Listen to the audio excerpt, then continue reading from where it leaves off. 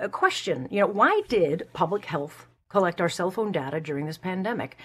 This is an answer now that the privacy watchdog is investigating after it was revealed last month that it had been purchasing the cell phone data of 33 million Canadians so that they could find out where we were moving and what we were doing during lockdowns and restrictions.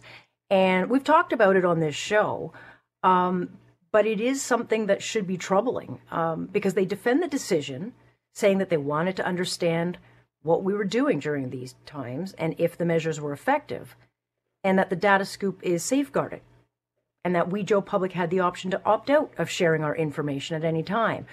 Well, I mean, it's very hard to opt out of something when we don't even know it's happening. So that is just a bunch of hooey. I mean, there is no defense for any invasion of privacy. I mean, if the government wants our private data, then what they should do is ask for permission first instead of trying to explain it after being caught. John Brassard is Conservative MP for Barrie Innisfil, is also the Shadow Minister for Ethics. He joins us now. Good to have you. Great to be here, Alex.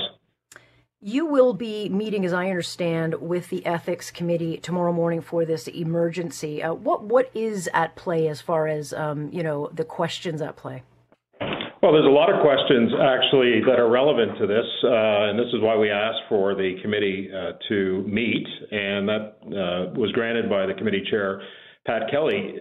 Look, this was done in secret, and you said at the onset that Canadians had no idea that anyone, and had not given permission for anyone to track their cell phone data. 33 million Canadian cell phone data was tracked, and this was only found out after the Public Health Agency put a request for proposal out the day after Parliament adjourned for the Christmas break, and that RFP closes on January 21st of this month. So there was no opportunity. So they've asked, and they've said that they're going to extend this for another up to 5 years. So there's no opportunity, or there was no opportunity for parliamentary scrutiny. There was no opportunity to question what the Public Health Agency was using this information for. And so the urgency in having this meeting deals not just with what they did, and that's to collect the secret information of 33 million Canadians, but what are they going to do with this RFP? And I know it's caused a lot of concern among Canadians because we've seen throughout this pandemic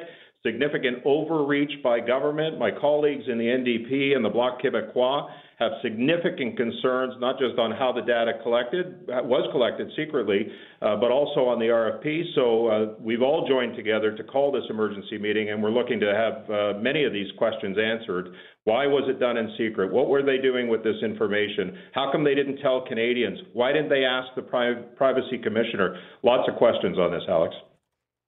Well, who would have given this directive? Would this have come from the Prime Minister's office, or is this something Public Health acted alone on?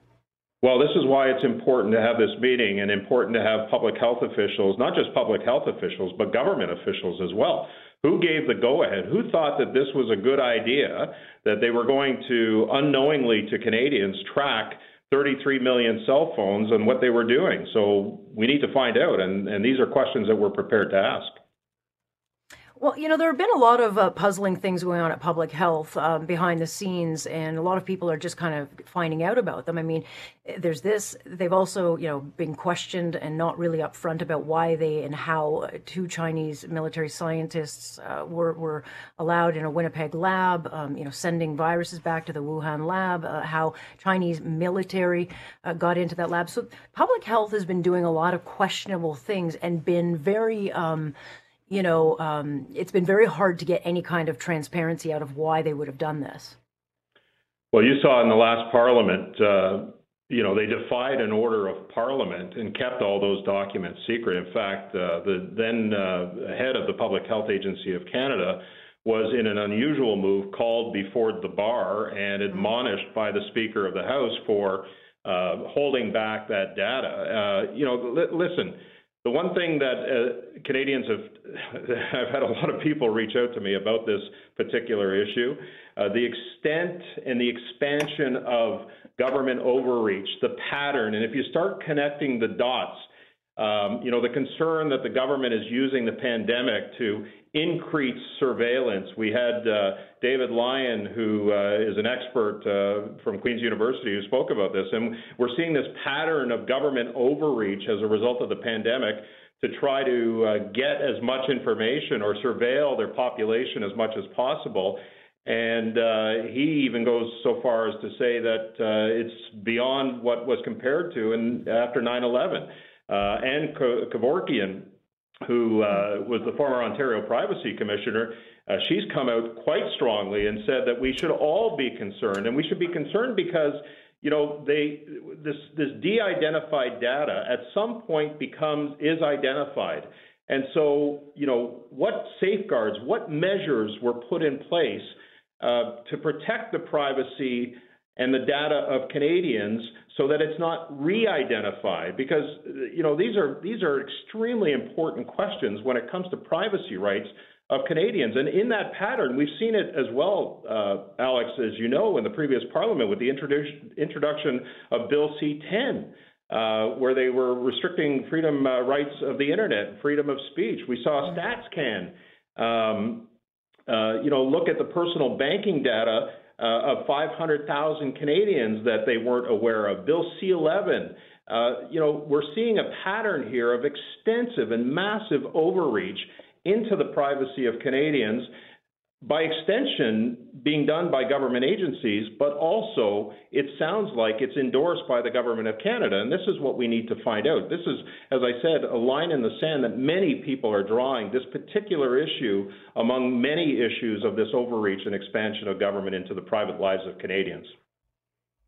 And this particular committee's got support of all three opposition parties. And so will we actually get answers this time from this committee? Will it be filibustered, as we have seen so many times before? How long do you expect it's going to take for the Ethics Committee or even the Privacy Commissioner to start laying out what the deal is here?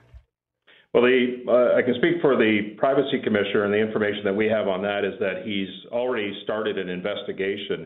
And what's curious about that is that the Public Health Agency said that they consulted the Privacy Commissioner. He's now saying, his commission is saying that no, they didn't, and they're actually launching an investigation. As it relates to the committee, my intent, and I think the intent of my opposition colleagues from the Bloc and the NDP, is to get right into this study. We want to make sure that we get to the bottom of what went on with respect to the collection of the data.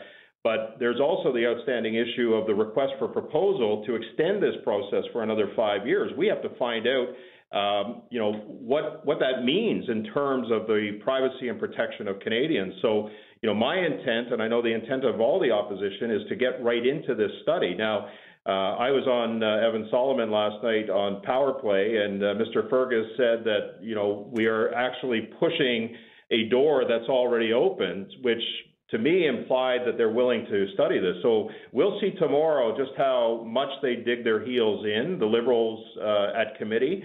I hope that they don't filibuster this, because this is an important issue to Canadians, and parliamentarians have every right to provide oversight and make sure that the protection of privacy and the constitutional rights protection of Canadians is paramount, and that's what our intent is. And not just that, but to find out too, Alex, and to really dig deep into, this opens up a whole other layer, and that has to do with privacy rights in the digital age. And so I'm hoping that we can start discussing that as part of this. But first and foremost, we got to get down to why this was done, why it was done in secret, what was done with that data, how was it protected, and we also have to make sure that we look into this RFP issue. Yeah, well, it's just this constant erosion of trust that we are seeing. Nonetheless, we'll keep an eye on that meeting and see what happens tomorrow, but appreciate you setting up and filling us in on what is happening, John. No problem, Alex. And you're right, institutional trust in our institutions is critical, especially at a time during a pandemic like this. We have to make sure that they're protected at all costs. Oh boy, is it ever fleeting. Thank you for joining us. Appreciate it. My pleasure. That is John Brassard, who's a Conservative MP and who is the Shadow Minister for Ethics, and he will be on and in that committee meeting. So we'll keep an eye on it. But to the point, if you have nothing to hide, then why not just be upfront about it and tell Canadians what you're doing? Otherwise, it stinks to high heaven. On Global News Radio.